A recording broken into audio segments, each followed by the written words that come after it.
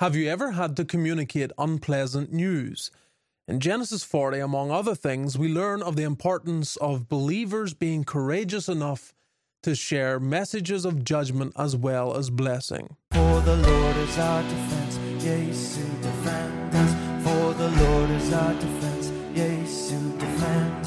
For the Lord is our defense, yes, to defend us. For the Lord is our defense, yes, to defend. As we learned in the previous chapter, Joseph is now imprisoned. And while there, two men end up joining him, the butler and the baker of Pharaoh, king of Egypt. Now we're told that they had offended their lord and made him mad. While we're not given specifics, given their job titles, one being in charge of beverages, the other in charge of food, it would seem that Pharaoh at least was suspicious that there may have been some plot to poison him. As a result, these two men are suspects, and so they're thrown in prison until more information comes to light. And the captain of the guard, perhaps still Potiphar, puts Joseph in charge to take care of these two important civil servants. In verses 5 through 8, we learn that the butler and the baker spent sufficient time in the prison for Joseph to become familiar with their behaviour and character. And so one day he sees that they're sad and makes inquiry concerning how they're feeling and what's bothering them. As it turns out, both of them had a disturbing dream on the very same night.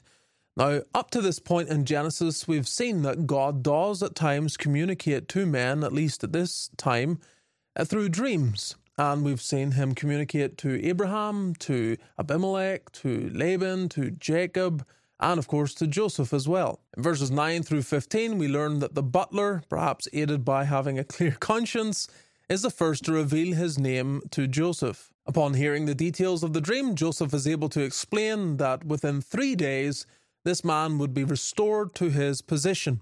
And knowing that, he takes advantage to encourage the man to remember him and to advocate for his release should he have the opportunity. In verses 16 through 19, perhaps encouraged by the positive interpretation and seeing also the similarities between the dreams, the baker steps forward and reveals his dream to Joseph also. However, the interpretation is entirely different, and he is to learn that in 3 days he will be hanged and his body will be eaten by scavenging birds. And so from verses 20 through 23, everything comes as Joseph had said. 3 days pass, it's the birthday of Pharaoh, the men are brought out of the prison, one to be restored to his position, the other to be hanged, and of course the butler who was meant to advocate for Joseph amidst perhaps all the celebrations forgets about him completely. And so we come to application. 1. Believers should be encouraged to pray to God to move in the lives of the ungodly. In this portion we see two men with dreams. They don't know God, but God by his providence moves upon them and creates an impression that they would never forget. By this, Christian, we are reminded that God has access to men in ways that no one else does. Remember that, and when the circumstances require, pray to God to intervene in the lives of others. 2. Believers in authority are somewhat responsible to discern the condition of those under their care. Joseph shows attentiveness. As the two servants of Pharaoh are sad, he recognizes that and pays attention to it and acts upon it. In a similar fashion, our Lord Jesus Christ showed something similar. Joseph was in prison, he was going through his own hardship, and our Lord Jesus, as he's making his way to the cross, also seemed to have his heart toward his disciples even more than his own concerns. He speaks to them, seeing the anxiety in their hearts, and says, "Let not your heart be troubled." Like Joseph, and obviously our Lord Jesus Christ, we are not to be blind to the suffering of those around us, so caught up even in our own difficulties. May we pray today that God will enlarge our hearts. 3. Prisons do not just contain criminals. Joseph was wrongfully imprisoned, and it would appear the butler also was wrongfully imprisoned. Unjust imprisonments are found throughout the Bible. In addition, in the Old Testament you have a man like Jeremiah. In the New Testament you have men like John the Baptist. You have Peter. You have Paul. And of course, you could include even our Lord Jesus Christ. In addition, in Matthew 25, our Lord Jesus Christ teaches in such a way so as we should expect there to be believers in prison. And so when we go to visit them, we are indeed serving our Lord Jesus. As the West becomes more militant against the truth, you can expect more Christians are going to be imprisoned. And at such times, some professors of religion are going to be exposed for not having the heart of Christ because they lack compassion toward those that are thrown in jail. 4. Joseph's ministry typifies Christ as our prophet. In particular, we see here how he is prepared to deliver both a message of blessing and encouragement, as well as a message of judgment and warning.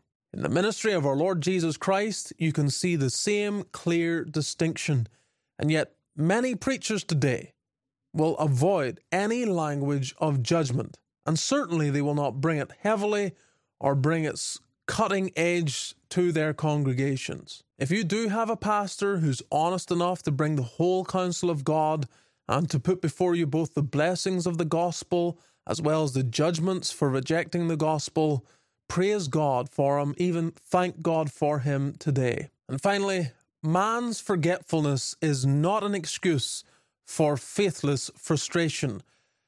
Joseph obviously desired that the butler would go and advocate for him and even perhaps find a way to bring about his release.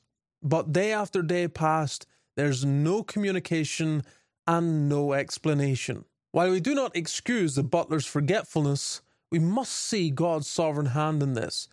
Had Joseph been released at that time, he would have went straight back to his father's house to live with Jacob, and in doing so would have jeopardized even the survival of his own family when the famine would eventually come. In a similar fashion, we don't excuse those who called out for the death of the Son of God, while at the same time we recognize the sovereign hand of God in those details.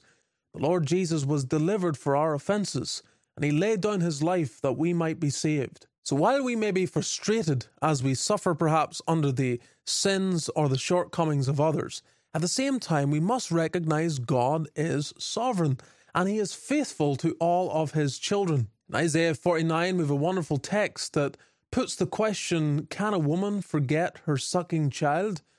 It goes on to say, yea, they may forget, yet will not I forget thee. Dear child of God, if today finds you annoyed at what's going on in your life, angry because of what someone said or did, act not in frustration, but in faith. And trust God because he is sovereign through all of this, and he is making no mistake.